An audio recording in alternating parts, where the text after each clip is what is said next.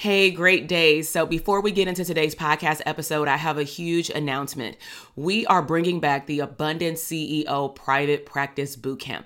This is a 3-day virtual party that I'm inviting all mental health therapists that either want a private practice in the next 6 to 12 months, or you already have had a private practice, maybe for the last year, 5 years, or even over a decade, but you want to understand wealth and cash flow in your company. You want to learn how to show up as a CEO and work more on your business versus in your business.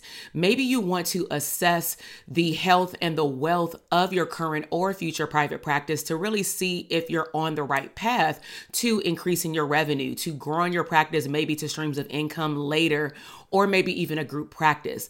Bottom line is you will walk away from this 3-day bootcamp clarifying and understanding your niche, understanding how to show up as an abundant CEO, and most importantly, assessing the health of what you believe is a profitable private practice.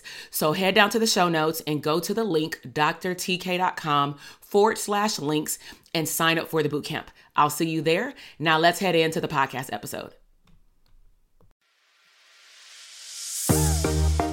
Hey, my name is Dr. TK, and on this podcast show, we will uncover abundant tools to help you become the CEO of your business and life.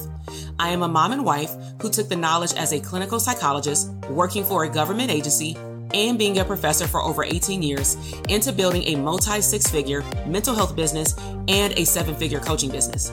Now listen, I will keep it all the way real. I will share my top secrets. This includes the good, the bad, and the ugly of what it takes to reach ultimate abundance. I believe that you can make an abundant living and become unapologetically successful, going after big business and lifestyle goals while also having fun and making a significant impact in your community and your home. So strap on your seatbelt and watch me challenge you to rise up to the person that you were meant to become. This is the Intentionally Abundant Podcast. Hey, great day. Welcome back to the Intentionally Abundant Business Podcast. This is your host, Dr. TK. So this episode has taken me a month and a half to record. You'll probably hear some of this information being dripped if you follow me on Instagram through my stories. And today, I got my notes like I usually do, but this will really be me having a conversation. And I would love to continue the conversation, of course, in the DM on Instagram with you sharing your thoughts of what happens if this happens to you, or what do you do when you're in this situation? And so the topic of this episode today is, what does it mean when you are bored in your business? So the first thing that comes to mind to me is I was having a conversation. This was like maybe 2-3 years ago with one of my good friends, Dr. Roche. Some of you have met her through our boot camp or through our programs. She's our financial psychologist, our cash flow queen. But one of the things that one of her mastermind coaches had told her a few years ago is, you're going to get bored in your business. And sometimes it's a requirement in order for you to slow down. Like, you don't have to be busy all the time. You don't have to have anything popping that's new. Like, business is going to get boring. And I didn't really understand it fully until like January 20th. Okay. Somewhere around there, about a few weeks after I returned from our family vacation to Hawaii. So I just want to let y'all know, first and foremost, boredom is real. Okay. Boredom is real. So if you've been following my podcast for a while, you know how big I am on talking about what your dream schedule is, only doing products and services or offering them that align with you and all those things. And I still believe those things. So I've been in private practice now for 10 years or 10 and a half years. And ever since I left my job, I had always, even though it's changed over time since I've had a child and got married and things like that, but I've always had like this desire to, have my dream schedule. And my dream schedule, in terms of what it looks like, has changed due to seasons that I've been in. So like when I was pregnant, my dream schedule was to work a certain amount of hours in my private practice and to slow it down. My dream schedule when I was on maternity leave was to be off for 6 months and be fine. And then, walk back into my private practice and act like ain't nothing happened, right? Which actually happened. But over the last 10 years, I have really been focusing on how can I go from grow to scale? Then it was a point where I hit scalability, saw it in my back office and in my bank account and in my profit and loss statements. And then it was like, okay, so what now? And so I started this year off strong, meaning 2023. I didn't do my physical vision board, but I did like multiple digital ones. And I had really set aside time, multiple months in 2022 to identify what products and services do I actually want to offer. And you may be wondering, well, you've always offered the DTA program. You've always offered some type of in-person event, CE workshops, and a mastermind. And that's the truth. But what tends to happen, especially in 2020, specifically through 2022, is that I started the year with like a super simple, structured launch calendar, promotional calendar, meaning this program will open up its doors on this date and close on this date. Then we'll have this time in between. Then we'll do either the same program or another launch or something, right? So I had all of that mapped out. And then what happened in the past is either I, being fully transparent, I fell into some state of fear. And I'll probably dedicate one episode on this when I'm ready regarding financial fear. Not that my business would not make money, but more so when your business starts creating an internal pattern of 400% plus increases every year, it's like you create a narrative like, well, I can't go backward. And that's the narrative that I realized at the end of last year that I had created for myself because I kept increasing my revenue, which is ideal for scalability. But then I created this narrative like, oh, but I can't slow down. No, I need to offer something else because I can't make less than what I made last year. Let me know if that's your story. Because that sometimes is what gets in the way of us really taking a hard look at the operating system of our business and how we truly want to show up in our business. And then we may find ourselves being very robotic and or getting bored, right? So that was one, is fear. And then the second one was I just like wanted to launch something else. Like launching is fun to me. People were excited, to get into something, to come to an event. So it was like, I put out energy. They fed off the energy. So it was not a lose situation. However, every December, your girl was tired. And I'm just explaining the coaching side. We not even going to get into what happened in 2020 with the mental health side, because if you were in private practice, you felt it. Okay. So with that said, and then being a dream schedule chaser, right? I started this year off strong. And what I did is I first removed offers. And when I removed offers, it wasn't that the offers were doing, bad. It was more about me, wanting to spend more time with the cohort of students that I had for either DTA or the mastermind. I wanted to get to know my students' businesses on a deeper level because that hadn't happened in a while, right? I wanted to get back into the Kajabi portal and actually create systems that will allow them to do a mini assessment so that I can know where their business is and then turn that into things that we can talk about on the coaching call, right? Provide them more support. And then for my that was like a brief snippet of some of the things that I did. On the mastermind level, I had said, what would it look like if I didn't have 20 to 21 mastermind students? What would it look like if I minimized the amount of one-on-one Zoom calls that we have? And what if I maximize their accessibility, but it cut out all the fluff? So what am I talking about? My mastermind students get, I'm going to say pretty much, even though I gave them a number, it is what it is. I know they respect my boundaries. They get access to my Voxer. What does that mean? That means they can shoot me Voxer questions, but the way you got to show up on Voxer is very different than a coaching call on Zoom. On Zoom, some people can show up prepared, and then some people don't show up prepared, and then they just stare at you. And I'm like, well, I'm not going to reteach you what's in the portal. I'm not going to re-talk about what we talked about on the group call. So if you don't have anything to talk about, this call is over. And that's something that I had to implement a lot last year. Not with a lot of people. It would like be a mixture of people during different months and seasons of their life and their business.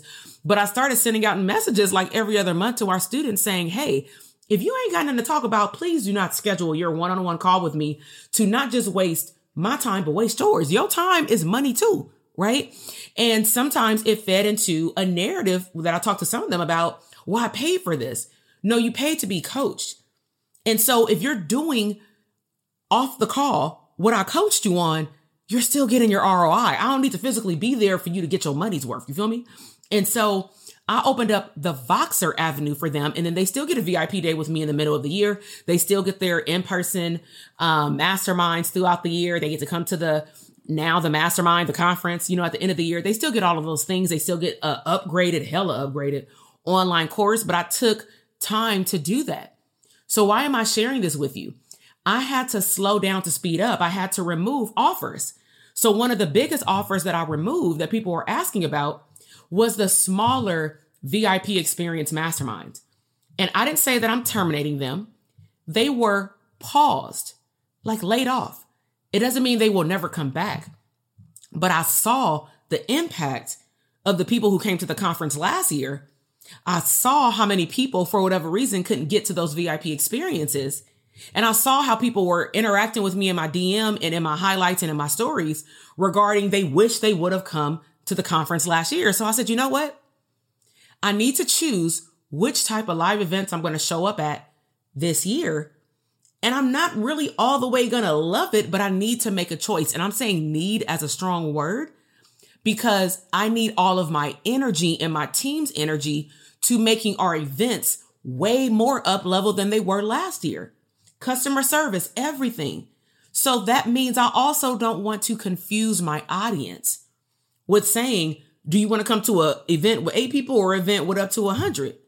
So I chose the event with 100 because it can make a bigger impact if you haven't heard my previous episode on scalability.